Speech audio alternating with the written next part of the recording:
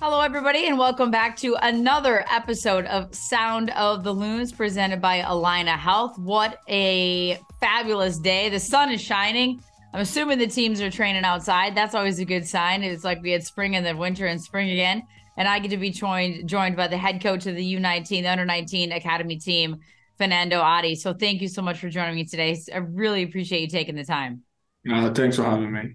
I should say, I mean, I guess I should preface your resume. You're currently the head coach of the U19s, but when we talk about where you've come from and what you've accomplished in your career, we could go back a long ways in sort of the stellar nature of your path and what you've been able to accomplish. But first and foremost, just tell me the draw for you to come back to Minnesota United as a coach, and the draw just to get in coaching in general, considering your fantastic career as a player. Thanks for having me again. As a soccer player, I always wanted to, remain in soccer afterwards. And, I give it a good thought of what am I going to do after my career. And, just having thought about it, spent time thinking about these last 3 years. Obviously, when your career is slowly winding up, you start within yourself that, oh, yeah, the time is coming and you have to start thinking about something else. So when that time came, I was thinking about different things, speaking to Sean McCauley, who is my mentor, and speaking to Caleb, speaking to my friends, just people around me who are in the league, just to hear how they navigated the retirement situation and how they became sort of going into coaching and all of that. So, these guys were very helpful, especially Sean. Sean was super helpful because I called him like a lot just to get insight on, how to go about life and things like this. So it didn't come as a surprise to me because even while playing, I was more like a leader on any team I played. I was very vocal in the locker room, just trying to bring people along and together. So I think that gave me the insight in going into coaching. And luckily enough for me, Minnesota gave me a good opportunity.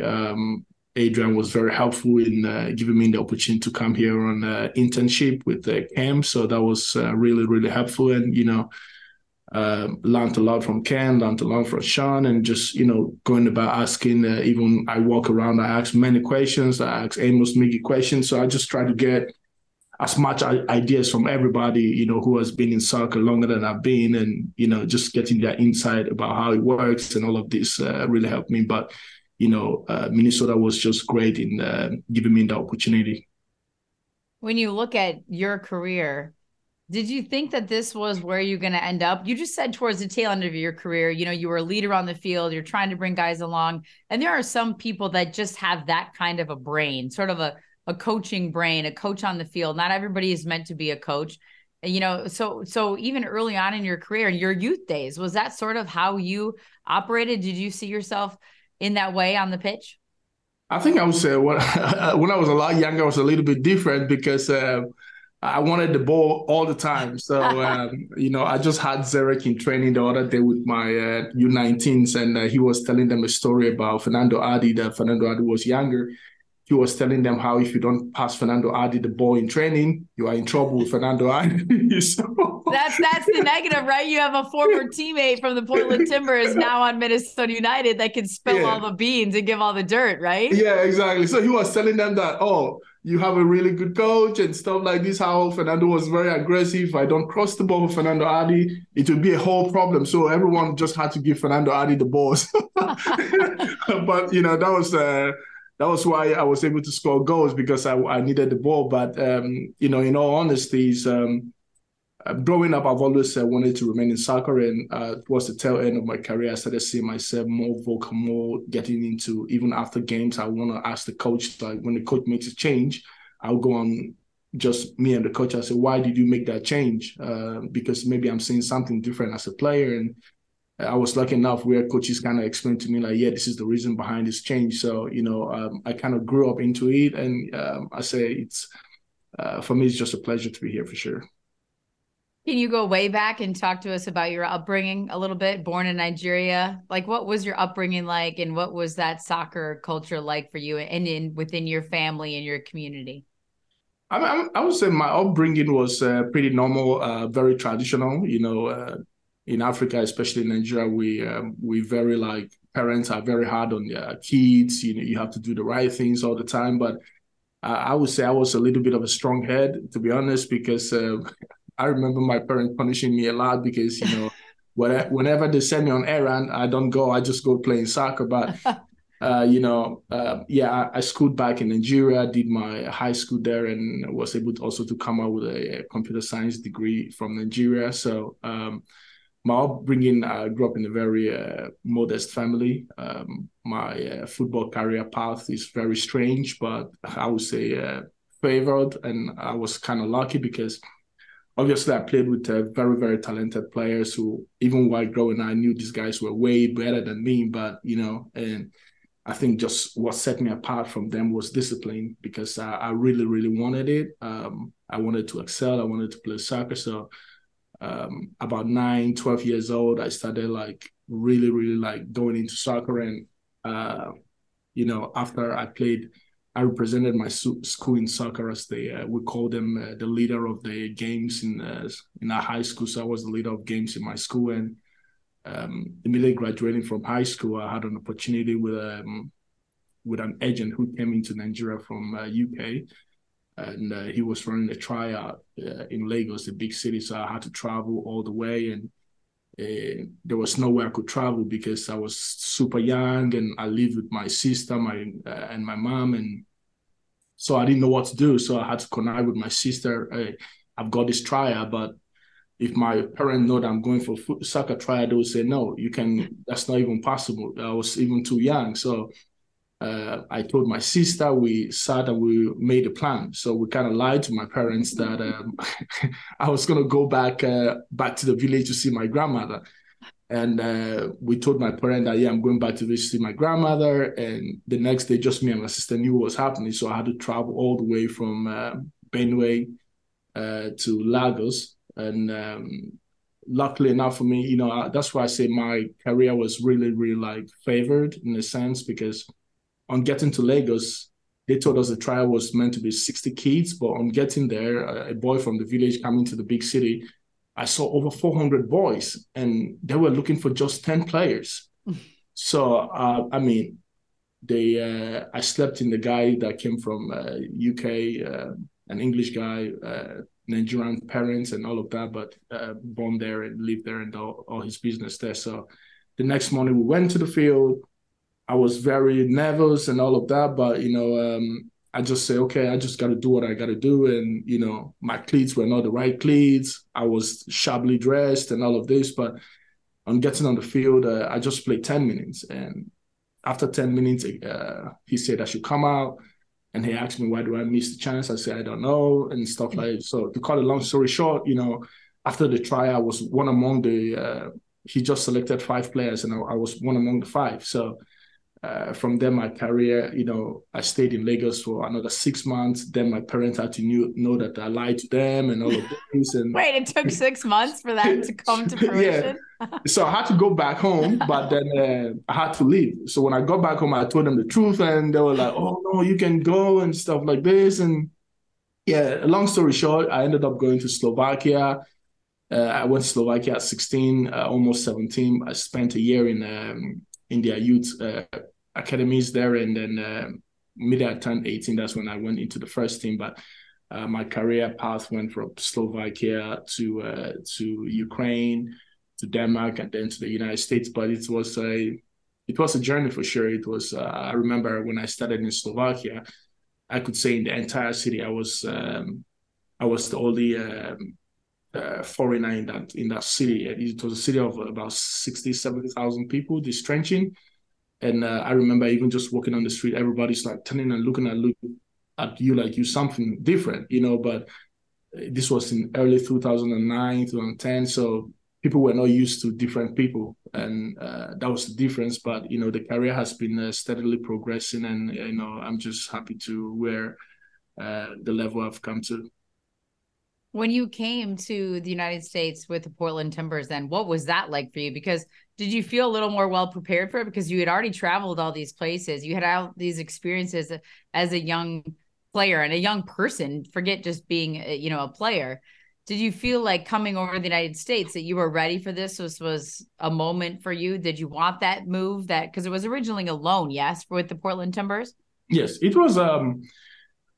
I wasn't looking for the move because I was in Copenhagen playing Champions League, having played against Real Madrid, and that's a big change.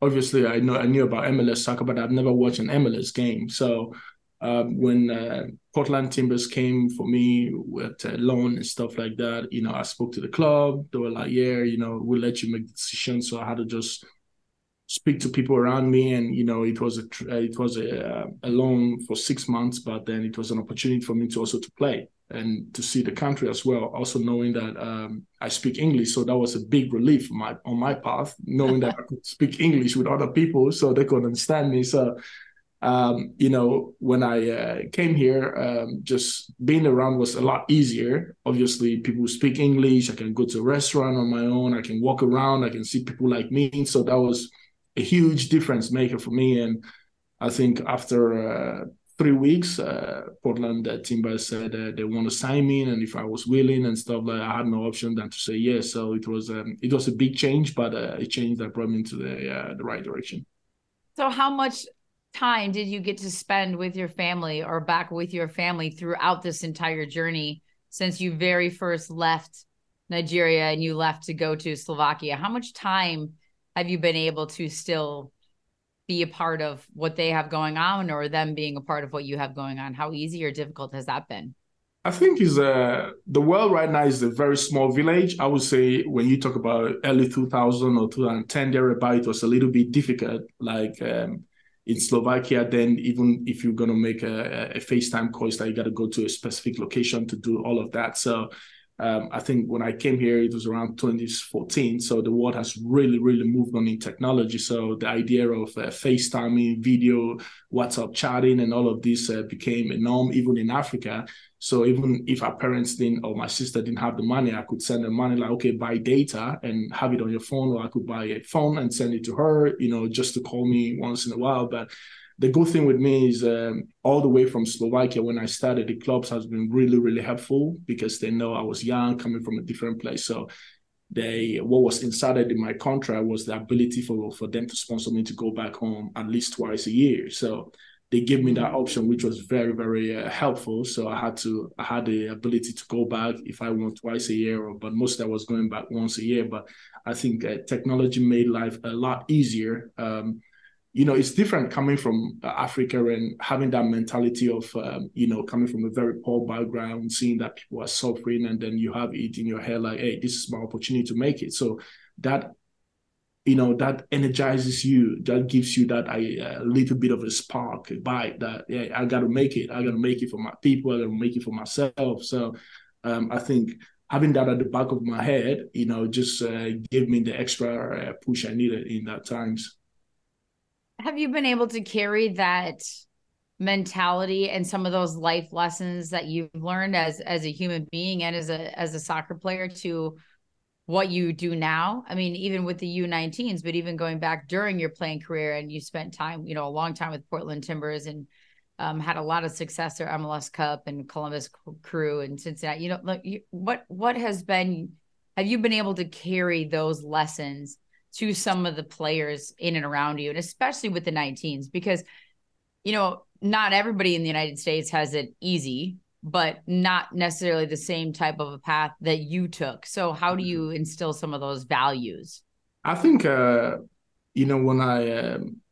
Amos let me know that, yeah, they're willing to give me the job, I was really happy because I told him before during the interviews that I have something to offer those kids that I don't think anybody has. And that is not being proud or being proud about it. But the truth is, I came from a very different background, and I see how we fought to survive, how we wanted to make it in this life. And I think that's a specialty I have that a lot of people don't have. And that experience of traveling around the globe, the other day I told my group that at 21, I was playing Champions League. They were looking at me and like, really? I'm like, yes, I did. So at 21, 22, I was playing Champions League. So they were like, are you serious? I'm like, yes, I did. But, so that gives them extra motivation. And I tell them that it's not just coming here, kicking the ball. It involves a lot of things. The discipline has to be there. Your desire. I want to play soccer. You have to love the game. Not just looking at the fame, the money, and the things, the extra things it brings. Definitely, is going to bring all of those things. And with those things also comes a lot of pressure to perform, pressure to hold yourself at a high standard. Not that we're not going to make mistakes. We're going to make mistakes, but just the ability to within yourself, say, I love this game. I want to make it. I'm going to do everything I can within my power to excel in this career. Is what is going to set you apart from the next player. And the 19 really, we have a lot of good players. I think I've pushed and pushed and pushed, but I tell Cam most of the time when I speak with him about the boys, I recommend boys to come train with him. And luckily for me, he accepts that and he's willing to see them play. And I was extremely emotionally overjoyed when I saw Cage and Leo go to play with the first team, and Leo came out as the best player for the first week. And I think Amos was texting me middle of the night, and he was like, "Oh, how do your boys did so well?" And I just sent him a text, but I'm not surprised. He might see that like maybe a little bit strong statement, but I said I'm not surprised because I know how far those boys have been working, how well they have been working, the desire they want to make it. So, and this is what I told them, like, it's not just being in the U19 now. You have the ability, if you do well in the U19, I can recommend you and you can go there and play well, and the whole country sees those players. And, that's what we want to see. We want to see the boys progress and not just be at the level where they are with the 19s, but even if they end up going to college, they are good representative of Minnesota, and that's what Minnesota stands for, to be better, even when you are not within the club system. Well, that's a good point, because 19s is a tricky age, and you know this because you played and were playing professional at a much younger age, but the United States has such a different path in general with college, and of course we have MLS Next Pro and the twos and these academies now, which are fantastic, but the 19s are kind of this tricky age. So how do you still instill this belief in them that there's this opportunity to, clearly go on professionally, but if you maybe go and decide to play college, that's okay too. And then you may still end up, you get drafted, whatever it might be, that your path doesn't have to be linear. Like if you go on this one path and it takes a turn somewhere along the way, it's okay. Like you'll still end up where you need to be at the end of the day. How do you do that with that age group? The truth about the whole thing is, and this is me saying the truth, I'm not very used to the academy system. I've never been in the system and how it works here. So when I got into the system, and luckily for me, I did work with Noel Queen a little bit. Yes. So, and Noel has been really, really helpful, because sometimes I go to him like, no, I don't want to talk to no parent. Like, just go talk to the parents, So because I don't know what to tell them. And luckily for me, Amos also did a good job with bringing in Alex, who has been in the college system for over 20 years. So, Noel has been just tremendous with helping me with like, hey, this player, this is just how you deal with him. And I go into the office, I just knock on his door like, hey, this player is having this. I don't know what to tell him. And he's just there, And so I'm so happy that I have all these people around me to just help me navigate the situation. So Noah has been tremendously helpful with just talking to the boys, like when we travel, and, sometimes I don't even know what to say, because I'm thinking more at a higher level where, the coach is like, you are there as a player, I'm there as a coach, and, you come and you do what you have to do as a player, and we go back home. But, in the academy level, it's different. You have to be there emotionally for the kids, physically and otherwise, so you're acting like not just as a coach, you're acting like almost like a parent to these kids when they are in the environment here. So I would say Noel has just been very, very helpful in this area, and Alex now comes in to give me like so much ideas, even when we're playing the game and I'm seeing something and he's also seeing something, and he comes to me and say, this is what I'm seeing, and we just relate ideas and things work out. But I would say Noah has been very tremendous in helping with this other aspect that I'm not very familiar with. So what's your strongest attribute as a coach? Yeah, I know This, you can tell me what your strongest attribute is as a player. What's your strongest attribute? What's your style? What's your philosophy as a coach? yeah, my philosophy is you have to work hard to gain whatever you want to get, the results. And especially at the youth level, I mean, I've not been here for so long, but from what I see is when those boys are fit, you just have to give them the basic principles and ideas and concepts of play, how you want them to play. And you don't complicate it, because when you complicate it, and you just make everything confusing for them. And I've learned that you just stick to something when it's working, don't just deviate from it because maybe you lost the game. Like we lost 2-1 against Galaga last Saturday Sunday.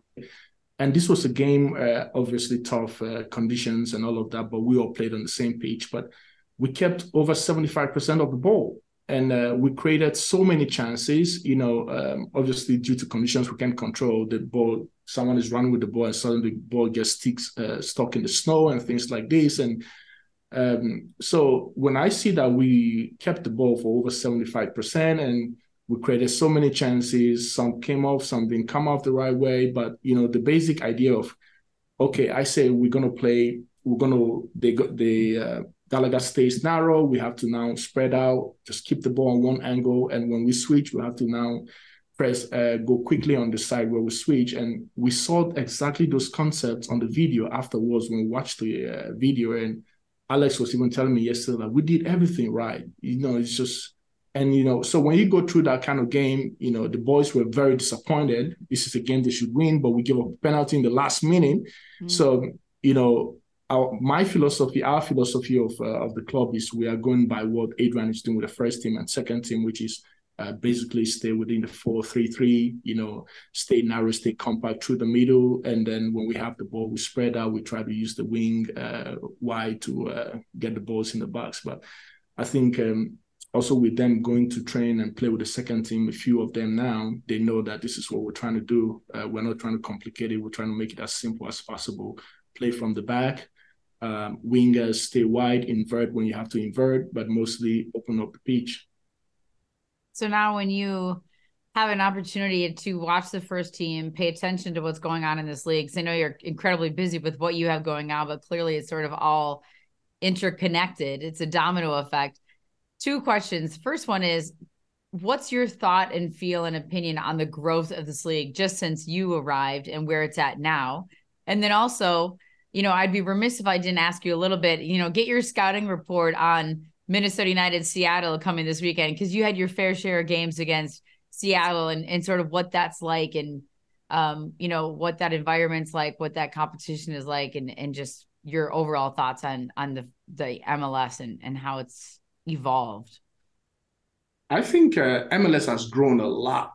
I mean, from 2014 to now, the amount of players that have been able to come into the league has just been impressive. The teams that have been able to, the new expansions have been impressive. Look at what St. Louis is doing. That is just incredible.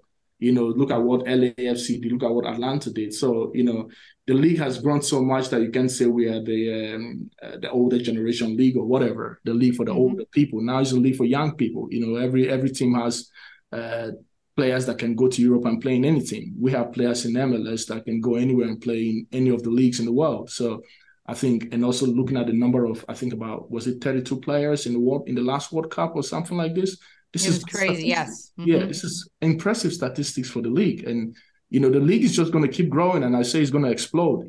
Just the World Cup is coming here, and, so there's a lot that MLS is going to achieve in the nearest future. I think more teams are going to come. The league is going to keep getting better. Better players are still going to be coming in, and players are going to come in at their prime. Not like, it's not a retirement league anymore. Yeah, no more retirement league. Now, if you come and you are not fit, you are not doing the right things, you can play. Look at Pilo came and he can't last for so long because the league is not that easy. It's not that easy. He did have really nice hair, though.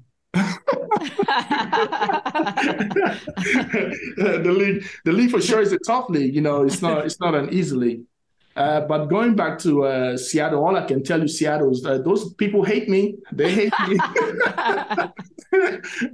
I remember I went with when I did internship, we came for a little bit. We traveled to Seattle for second team game with the Seattle Tacoma or whatever, their second team. Yes. And the people were booing me. I'm like, wait, you guys are booing. I'm no longer playing. So they were booing me, but I mean, Seattle has always been a good team. You have to give them that. They've been a successful team in the last 5 years. But one thing with them is, if you go there and as long as you can stick in the game, don't concede early, you are good to go. The most important thing playing in Seattle is don't concede early, because I think when you concede early, then it becomes a problem, because, they've had a good fan base that follows them and try to support them, especially at home. And knowing that they just lost to my former team, Portland team. They didn't just lose; they got smoked. Oh, they got smoked. It might not be a good time to be facing Seattle. they got trounced, man. They got smoked, like, for real. Yes. But so I don't know, but it's a game that we just I think we just need to go there and stick in and just try to stick into the game until we get a goal. And I think the longer we stick in the game, the better chance we have. And we try not to concede early. That's very important.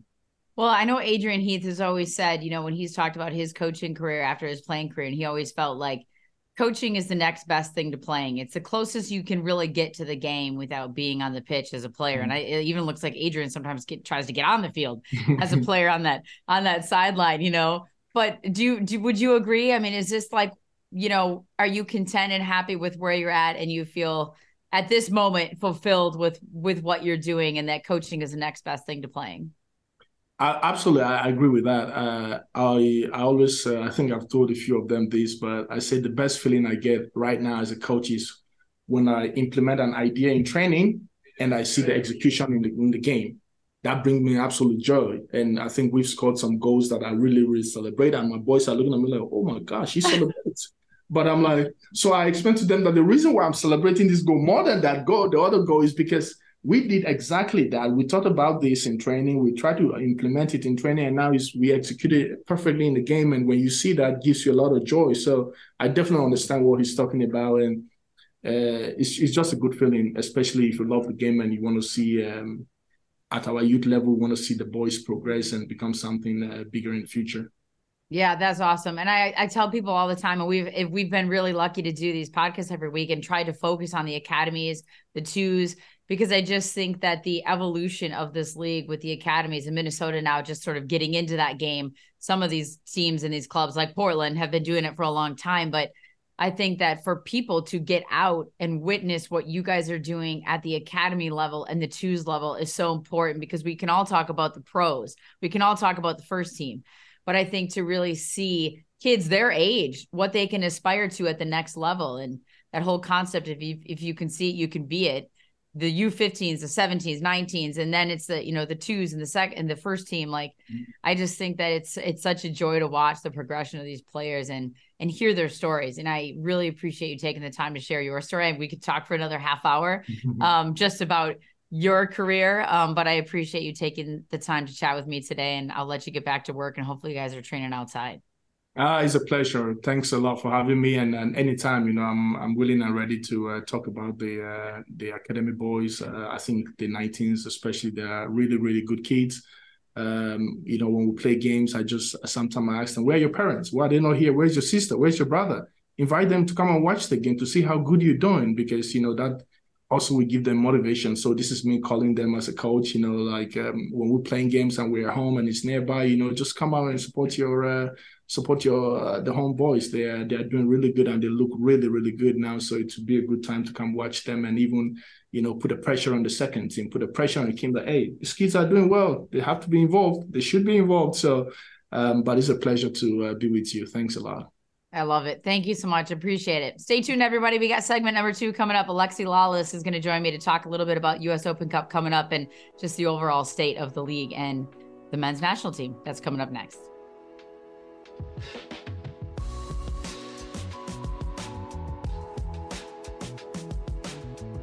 As the official healthcare provider of Minnesota United, Allina Health is focused on keeping our Loons in top condition. And with expertise in orthopedics, sports medicine, heart care, and more, Allina has the team to keep your family in the game too.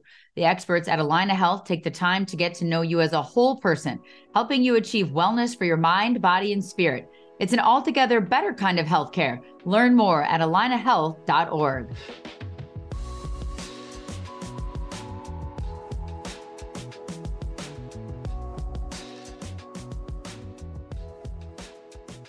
All right, welcome back, everybody. Segment number 2 of Sound of the Loons. And now we get to transition a little bit into, we were just talking about Seattle coming up for Minnesota United, but we're going to transition even beyond that to the U.S. Open Cup. And I get to have the pleasure of the one and only Alexi Lalas joining me. I don't have quite the introduction that you have for Mossy on your podcast. I don't know. Maybe I should have done better with that. No, it was perfect. I loved it. I always love speaking with you. I love the work that you do. We've known each other for many years, and I'm excited to talk about this Loons team that's really kind of interesting here in 2023 with what's going on the field and off the field, and obviously as it relates to the games coming up. So not a problem. Fire away. Yeah, no shortage of conversation around this Minnesota United team. And I don't think anybody thought, and we don't need to spend the whole time on it, but I don't think anybody thought the conversation would be about Emmanuel Reynoso not being here. Mm-hmm. I don't think we thought that going into the season, even from my standpoint now that I don't work directly with the club, but that was going to be a real thing. But what is your take on the 2023 Minnesota United team? It's, they started off red hot. They've hit a little blip and a little bump in the road here, but overall, I know it's still early. I mean, look, it's lemonade out of lemons, right? And so what Adrian Heath has done, I think, deserves a tremendous amount of attention and praise because, while it's, a team is a collection of individuals, the reality is when you have not just a designated player, but use whatever word, talisman, and certainly a star, not show up and all of that entails, that's a problem. That throws you for a loop if you're a head coach, if you're a team that is planning for the year. And yet, like I said, they have, they haven't whined about it. They've been, as honest and open as they possibly can. But a lot of us on the outside are still kind of sitting around scratching our heads going, this is kind of strange.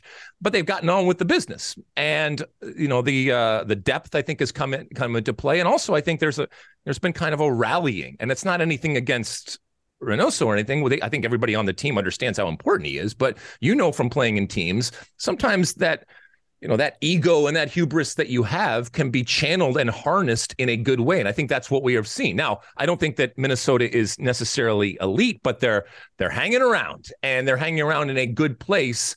And, if and when he comes back or they decide to go in a different direction, it'll only make them that much better that they have kind of gone through this difficult and strange period and still, for now, come out the other side being a team that is more competitive than I think you or I would have, or a lot of people would have looked at it in the beginning of the season. If you just said they don't have this player, a lot of people said, well, that is a big, big loss and one that is going to affect them from a standings perspective and a performance perspective. And it really hasn't. Yeah. And I think they're fortunate in the sense that they have a ton of depth in the midfield, which is a bonus. We all know that there isn't a quote like for like substitution for Emmanuel Reynoso, but they've been able to accomplish a lot of things without him, whether it's been Robin Lod playing there or tucking other guys inside or playing with two forwards or whatever it might be. But I do think that you hit it on the head. And I remember trying to ask, I think it was Michael Boxall a couple of weeks ago, did this sort of galvanize the group? Did it bring everybody together knowing that every question for the first how many ever months was about him and how are you going to move on with how do you do this? How do you do this? He's had this many touches on the ball, this many successful passes, key passes, whatever it might be. But the players and the coaching staff have just sort of said, we got to go with what we got. And it's more galvanized the group. And you can probably understand that as a former player. Yeah. If I try to put myself in that locker room and I would, it would ruffle my feathers a little bit to constantly have to talk to them. I'd understand why, but that would manifest then on the field and saying, well, screw you. We're not all about one player. And as a matter of fact, we can, and again, I don't know the dynamics behind the scenes, but in a certain way, whatever is going on, he's abandoned the team and left them hanging here in the lurch here. And that for, and there could be legitimate, I have no, again, I don't know what's going on, and if there's legitimate reasons, fine, but still the best laid plans, right, kind of just blew up there. And I think the coaching staff and I think the players deserve a tremendous amount of credit for hanging around and being a team. Again, not an elite team, but listen, we watched El Tráfico this weekend, and the Galaxy right now would kill or die just to have a gritty, raw type of performance that gets them points, that gets them a win. And it doesn't have to be beautiful when it comes to the Loons. And I'm not saying they have played completely ugly soccer, but they recognize that this is a season where they're going to have to grind, and that's okay. They're good with that. As a matter of fact, they're very, very good at doing that. And the sexiness will be there at different times, and who knows, the sexiest may come in later on. But for now, just hanging around and grinding through these games, I think that it's a good look for them, and I think it will ultimately serve them well for a base going forward.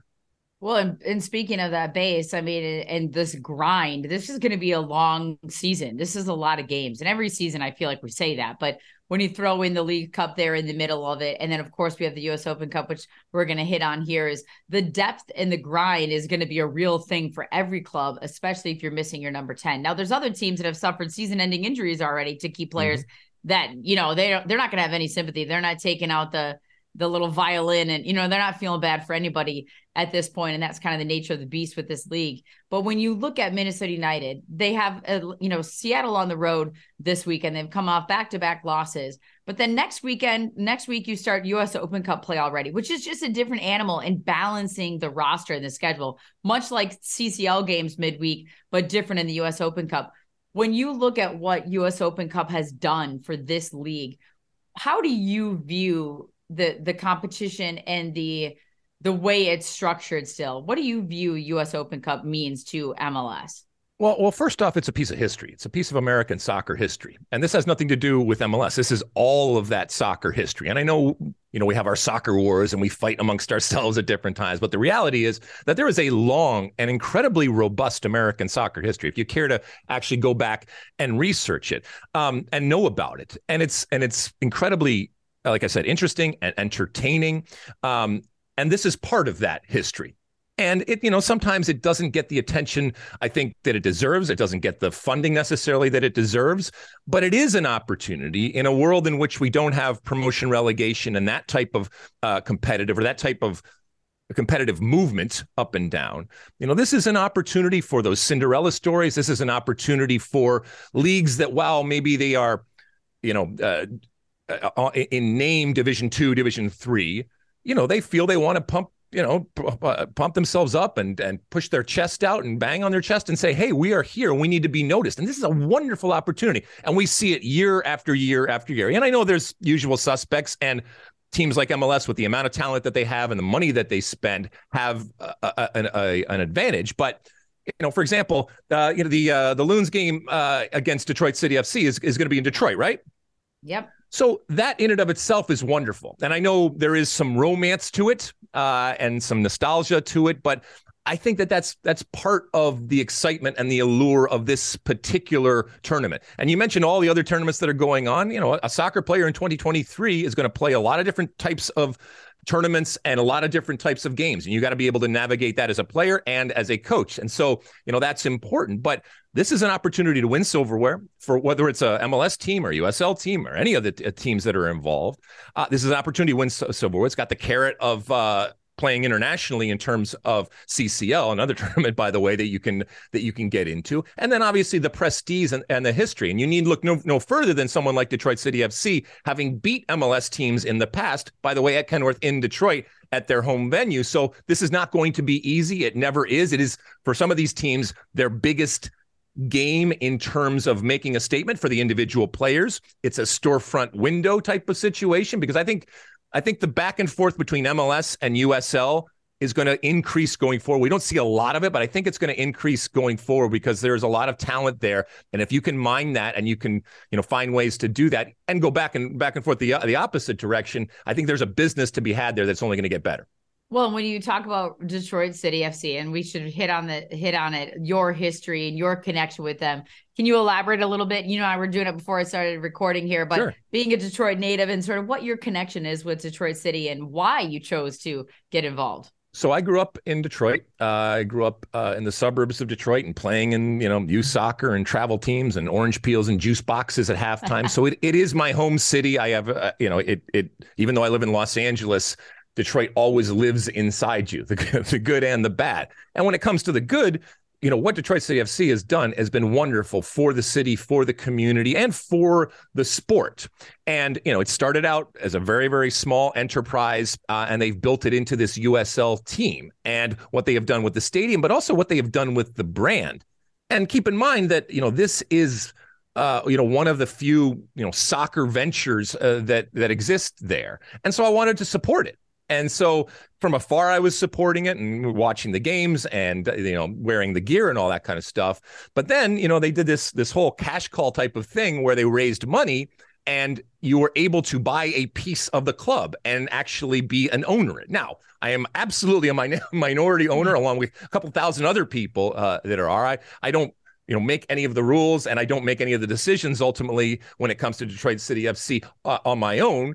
And certainly we have input. But, it's just a little piece of this team and therefore a piece of the city that I love so much and supporting a team that I know is doing good things and hopefully getting bigger and better each and every year on the field and the things that they do, whether it's coming up against the Loons or anybody else in US in the Open Cup or in the week to week type of experience that people have. Trevor James, the head coach right now, the Loons are coming up against a Detroit team right now that's struggling. Has not had a great beginning to this season. So this might be a respite for the Detroit team to say, all right, let's put the league out of our mind right now and really concentrate on the Open Cup. So they're going to get an absolute game. And as I said before, MLS teams have gone into Detroit before and lost. And so it's an intimidating environment. It's a wonderful environment. I think it's a very scaled back type of environment, but it's incredibly colorful and exciting and passionate and discerning in terms of the fan base that they have there. And I think people are going to like it. In this day and age where we have these beautiful stadiums and these brand new stadiums and the 20,000 types of scene, this is kind of a throwback. But in that, I think I think the players will really appreciate the trip. Well, I know last year when Minnesota United played at Forward Madison, and, it's the same concept. It's this awesome venue kind of plopped down in some buildings. It doesn't seat the 20,000, but the vibe and the energy. And this is their moment to shine. And I'm not saying that in any sort of a negative light, but we all know what it's like to sort of be, and we've seen it year after year of these lower division teams, USL teams, however we want to phrase it, beat MLS teams time and time again. I mean, Union Omaha came here and beat Minnesota United last year. And Minnesota United ends up signing Ryan Giba, who played for Union Omaha, and now he's on the roster. So there is this opportunity. Adrian Heath loves to play underdog, but this is one of those moments he can't play underdog. This is the opportunity for Detroit City FC to go out and prove themselves and prove these guys to prove that they can play at this level with MLS caliber players and teams. And that's a motivation in and of itself. Yeah, and if you take Minnesota United, even with the money that they spend and the stars that they have, the talent that they have, the depth that they have, the resources that they have, they should beat Detroit. But this is one game, right? So if they played 10 times, I think Minnesota would win the majority of them. But this is one game, and anything can happen. And to your point, the motivation for the players is at an all-time high in these types of games. And, the motivation for recognition and credibility of the fan base, because this is the big bad MLS and everything that all the baggage that comes with. And, there's context to this where MLS at a certain point a few years ago tried to come into Detroit and it didn't end up working out with the ownership and, the infighting that goes on between existing teams there and if MLS is going to come in and all that. So all of that type of stuff bubbles to the surface when these types of games happen. And it makes for wonderful entertainment, like you said. It makes for a wonderful, passionate type of environment for the players and the fans. And then there's all these other narratives and these stories and this drama that is kind of playing out around this around the actual game. And it's fun to watch. I enjoy the tournament first and foremost, just watching it, and we're able to watch it. But in any big tournament, you love to see these Cinderella stories, and you love to see the the slayers of the dragons and of the big, powerful, all-encompassing types of teams when it comes to MLS. And right now, the big dogs are MLS, and it doesn't always work out that way. Just because you spend more money, just because you have more talent on paper, when that whistle blows, as you know, things can change in a hurry. Well, we saw that with Austin, didn't we, earlier this season? I mean, and that is why you play the game. I don't know. Was it Herm Edwards that said that back in the day? It's like a 16 beating a 1 in the NCAA tournament. I mean, the passion, the energy, the adrenaline, and that's why we love sports. It's because you truly never know what can happen. And I think that the hype that will happen around this game, especially for Detroit City FC, and then for the MLS teams that are in this tournament facing these USL teams or whoever it might be, is like, there's a real pressure there to come out and perform. And then what kind of a battle does that play in your head, even as a staff, about what team you're playing, what competition you have, coming up the next week in an MLS? What do you have the week before? Who do you put out there? I mean, there's all sorts of kind of strategy that go into it, actually. It's also, MLS players will have been spoiled in terms of the resources that they have, in terms of the places that they play, in terms of the travel, in terms of all of that kind of stuff. And you get and play in some of these places. And look, don't get me wrong, USL has some wonderful environments and some wonderful venues. And wonderfully, luxurious types of situations, but it's not necessarily on the level of some of these places when it comes to MLS. And so you get into these places. I mean, you're going to go to Hamtramck, Michigan, and you're going to play in this, this refurbished stadium. And they've done a wonderful, wonderful job, but it's not going to be like playing in a lot of the MLS stadiums. And I'm sure there will be complaints about, this is, the field's like this, and it's not the greatest surface, and this and that. But that's part of the magic. That is part of what you are up against. And it's also part of, a lot of times in MLS, we talk about parity and manufactured parity. Well, within this tournament, I love the fact that, the home teams, if their stadium lives up to a certain standard, are able to host the games if they want to host the games, because there's a financial benefit that they get, but there's also the cachet of hosting this big bad MLS team in often cases that is coming into your market, and you get to host them and you get to show them your type of experience. And if you use it to your advantage, you can be that proverbial 12th man. And if it ends up happening, whether it's the fans or whether it's the environment that you create, it's really fun to see. And again, it goes back to what I said about the incredible history that has existed over 100 years, but also that exists right now. And we focus a lot of times so much on what's happening with MLS, but there is incredible things that are going on and off the field when it comes to professional soccer with all of the leagues, and whether it's USL or NWSL or all the different acronyms that we have out there and all of the different leagues out there. It's professional soccer. It's not for the faint of heart, and it's difficult, but these are men and women each and every day that are working to make it better within their communities, within their cities, and provide an environment that people want to pay money in terms of going to see soccer. And I'm all for that. Well, and before we switch gears to two teams that do have all the resources available to them in the men's and women's national team, talk about the growth of this game in this country. We just talked about specifically USL and PSL. I mean, we could go down, as you said, the list of acronyms, USL 1, 2, all these different things. But since you've been around this sport and in this country, even just the growth of MLS and WUSA, I mean, all WPS, all the women's professional leagues that have transcended and changed over time. What do you make of where this is at right now? And could you ever have imagined that this is the evolution that it's made? I mean, look, I played before we were born back in the 1900s. I was running around this, this crazy Wild West, stark, barren wasteland that was American soccer. And I mean, look, I used to come up to Blaine, Minnesota, right? To, and play in tournaments there and do all that kind of stuff. But there were just little pockets, and those pockets have multiplied. And the landscape today, as I sit here on Tuesday, April 18th, 2023, talking to you, is just dramatically different than what I grew up in. And I love it. I love that there is a generation right now that gets up each and every day, and they have all of these incredible stadiums. They have all these leagues. They're able to watch every league and every team on television just with the click of a button.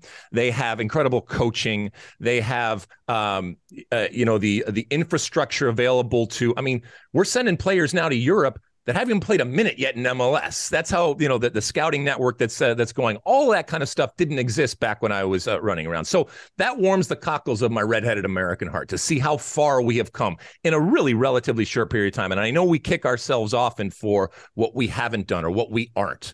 But we also have to pat ourselves on the back for how far we have come in a really short period of time. And we've made incredible strides. Now, you don't rest on your laurels, and you recognize that there's still plenty of problems. It's certainly not perfect. It is La Cosa Nostra. It is our thing, warts and all. And we got to continue to get better. But as the saying goes, you've come a long way, baby. And American soccer has. And it's really interesting and unique and distinct. And, you know, look, whether it's up there in Minnesota, there are American soccer fans that look at the world and look at themselves through the lens of soccer, and the way that they talk, the way that they dress, the way that they act, the way that they see themselves, like I said, the way they see the world, the way they see their community is informed by soccer.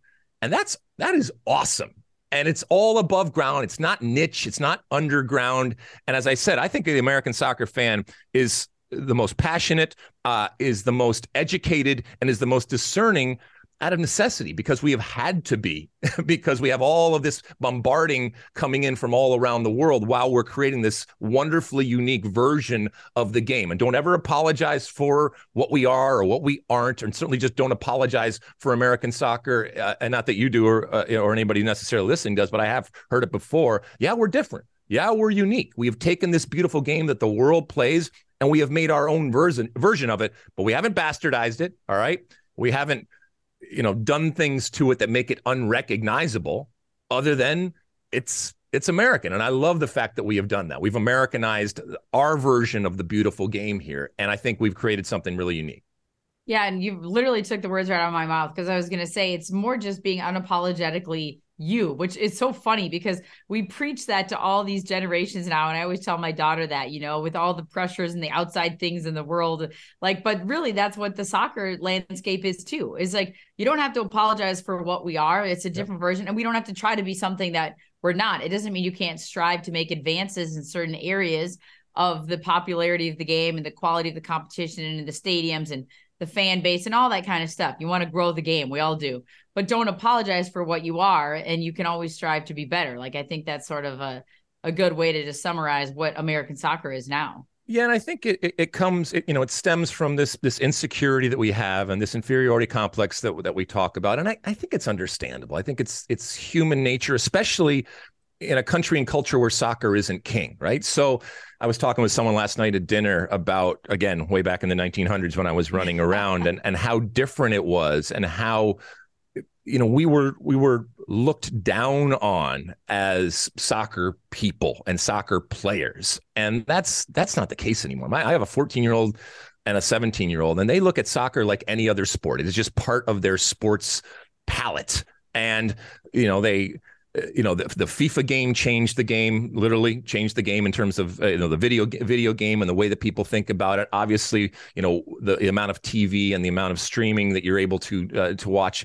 You know, a young person today, you know, has the you know, whether it's you know, their football team, American football team, and then, you know, they'll go and they'll watch Chelsea play, and you know, they'll know Messi and all this kind of stuff, and that's a marked change. And then they have their domestic affiliations and all that kind of stuff. And I love that we've come so far. And I also love that there are kids that wake up today and have no idea how different it was, and how challenging and bad it was. And it's not that long when you really look at it, but they have no concept. And I don't need them to, you know, say thank you or anything like that. But a lot of people, including yourself and so many others, men and women, have worked very, very hard to get us where we are with all of those different wonderful advantages that we have. And that's great. That, for me, that's success, that there is a generation right now that has it so much better than we ever did. And, you know, I think that applies to parents out there. You want your kids to have it better than you did and do the things to make it better. And I think from a soccer perspective, a lot of us can be incredibly proud that we have done that. And it's got to continue on, because you got to instill that and plant that seed in that next generation that, hey, now it's your responsibility to take it to the next level. Well, speaking of not, it wasn't that long ago type of moments. And I think, one of your favorite people on the planet is JP Dellacamera. Yeah. I remember him talking about, I believe it was in 99 in the Rose Bowl, sold out, and him calling that women's national team game, and it was on tape delay. Yeah. It wasn't even shown live. And then now we have this Women's World Cup this summer coming up, dual countries in New Zealand and Australia, which I know you'll be a part of. But like, you talk about the advancement of all of soccer, let alone the women's game. What do you just give me like your snippet of a preview of the Women's World Cup? And I know you had Allie Wagner on the other day, and she's got all sorts of fabulous things going on, but what's your sort of snippet of the upcoming Women's World Cup and where the U.S. women sort of sit in their usual dominance, but maybe not so much anymore with everybody catching up?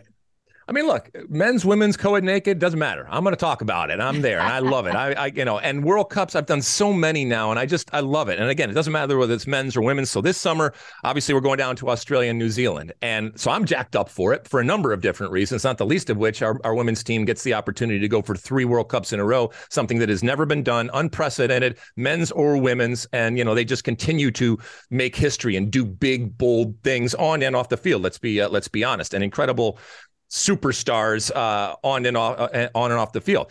But, from a bigger perspective, this is also going to be the biggest World Cup with 32 teams. And so you have, debutantes all over the board coming in. Do you love those? Do you love that or not? Like, I love the expansion of it for sure in the women's game, the energy from these teams that otherwise never would have made it. I love that. It is. And, while you're going to get some lopsided results, and that's just kind of the price you have to pay. But you're rewarded, and the long-term benefit of having these individual players and these teams and these countries celebrate their team at a World Cup.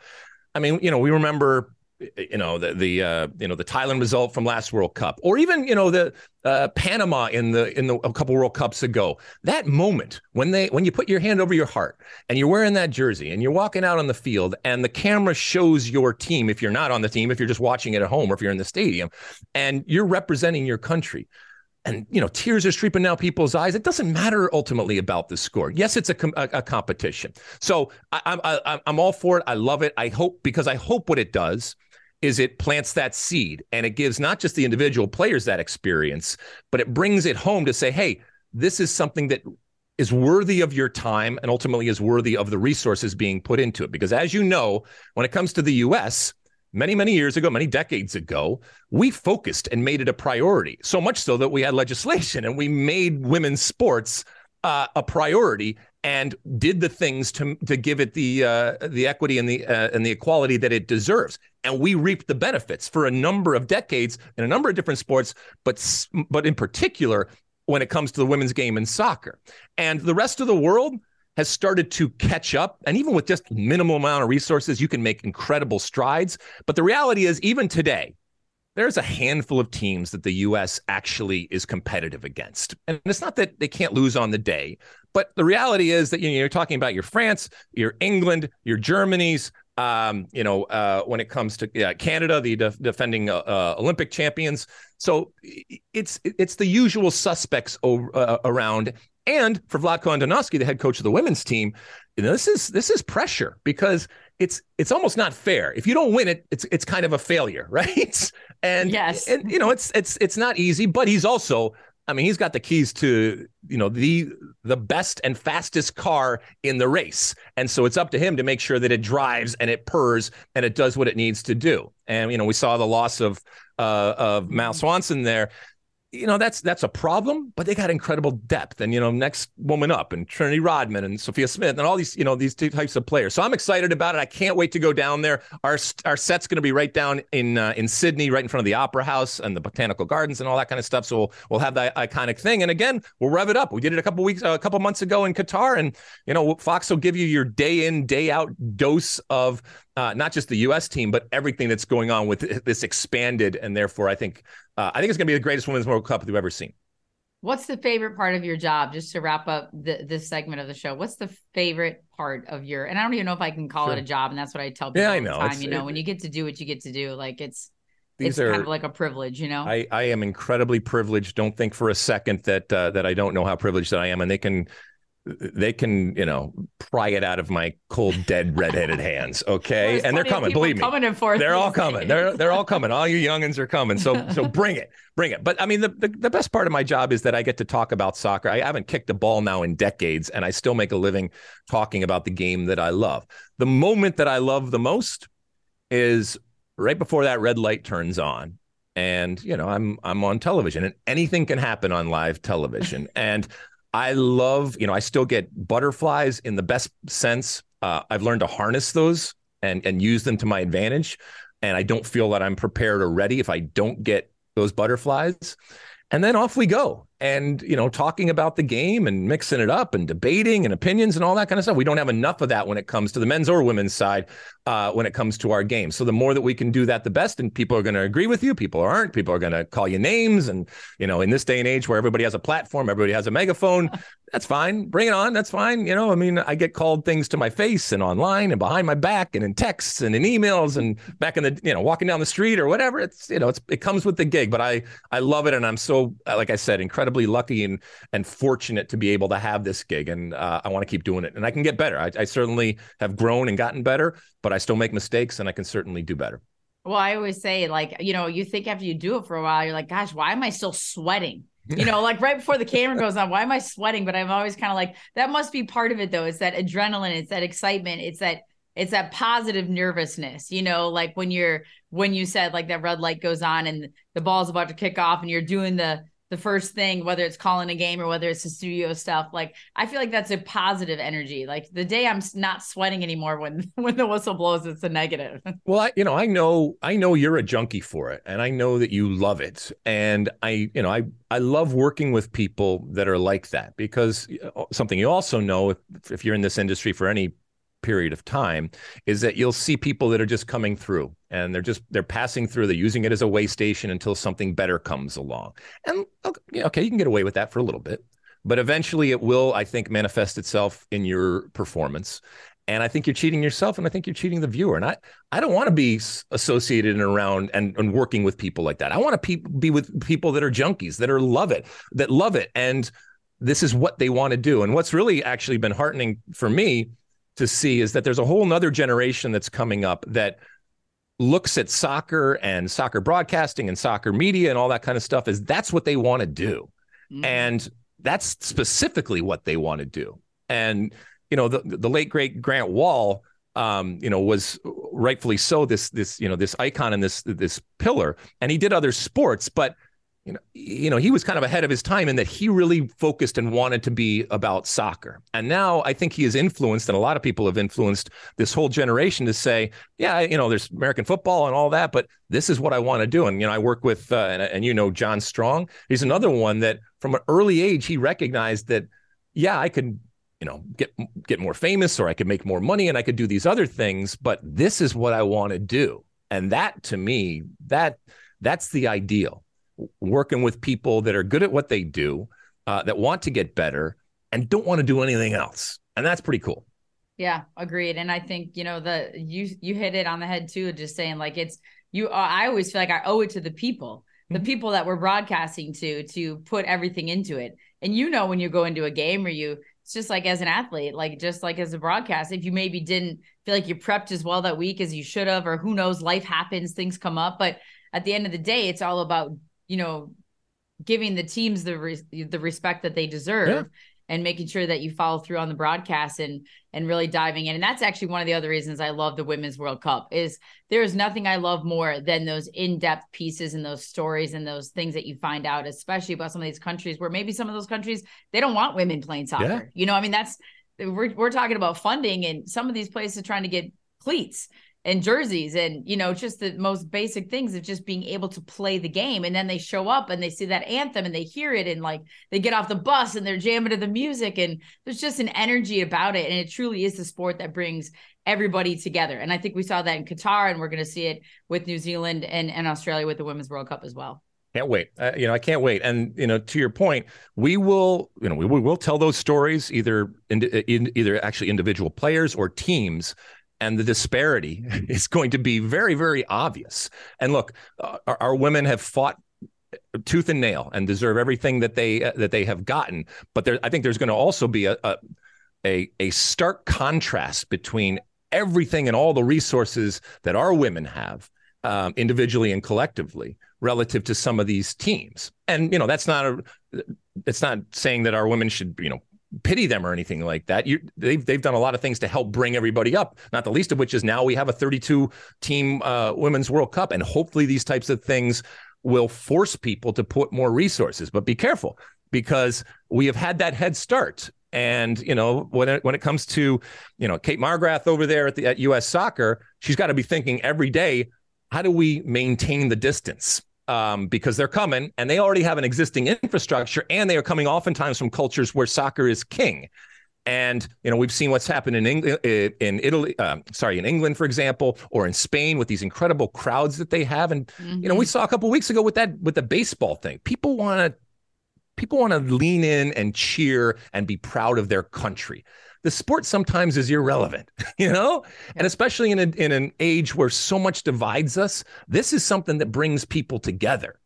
And so, when it's the women's teams in some of these countries where traditionally they haven't gotten the resources or they've been ignored, I think there's a whole generation right now that says, this is my team, and I want to cheer for this team. And whether it's, like I said, men's, women's, or co-ed naked, people get into it. And so here's hoping that this World Cup has the effect of not only just being a great World Cup from a competitive standpoint, but also making all these teams in these countries realize that this is worth putting money into. And not because it's a charity, because that is the kiss of death. Women's soccer cannot be treated as a charity, but because it's good business going forward. And we're seeing that when it comes to NWSL and so many other things that are happening. Well, we'll wrap it there. We got another awesome game coming up. I know we kind of did full circle here, but Detroit City FC, Minnesota United, U.S. Open Cup, Tuesday the 25th in Detroit. I urge you all to tune in, because that's going to be an awesome game, and everybody comes to play in those matches. So I thank you for taking the time to join me, and of course, just talk all things soccer, preview the Women's World Cup. I mean, we could go on for another couple hours, but I know you're probably doing 75 other podcasts today, so I appreciate it. Well, I appreciate it. And like I said, I love the work that you do, and I love that we've gotten to know each other and work with each other over the years. And I wish you the best of luck going forward. My best to you, to all the folks up there in Minnesota and around the country, and of course to your family. Awesome. Thanks, Alexi. Appreciate it. Thank you. All right, everybody, tune in next week after Minnesota United takes on Seattle Sounders. And then, of course, maybe even after the U.S. Open Cup game against Detroit City FC. Thanks, everybody.